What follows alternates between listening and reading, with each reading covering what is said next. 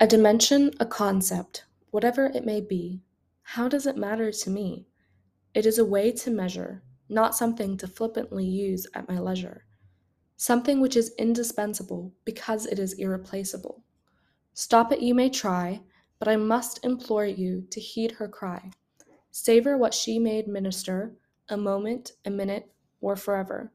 Although we have not all been given the same amount, one day we must each give an account. What I'm trying to communicate in this poem is, life is short and we don't know how much time we've been given. We're not promised tomorrow, as the Bible says. Um, I think we have this delusion sometimes that, for instance, I'm 25 years old, and as far as I know, I'm healthy and, everything's great. So I would assume that, okay, I'll hopefully live to um, an old age of 70s, 80s, who knows, maybe even 90s. Um, but I don't truly know that. I can't truly know that. I'm not promised tomorrow. Some accident may happen, and I'm not trying to be morbid, but that's just the reality of life. We don't know how much time we have, and it's just extremely important to um, use your time wisely, you know. And that's a pretty broad statement. There's so much that can be put into that.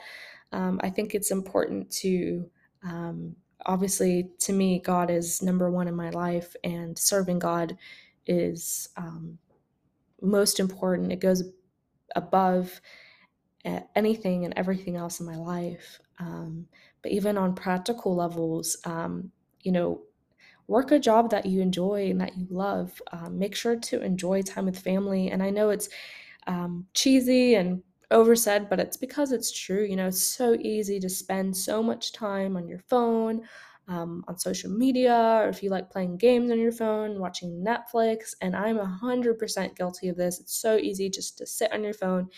And I've been out of a job for a little bit, and thank God I start a job pretty soon, a week and a half.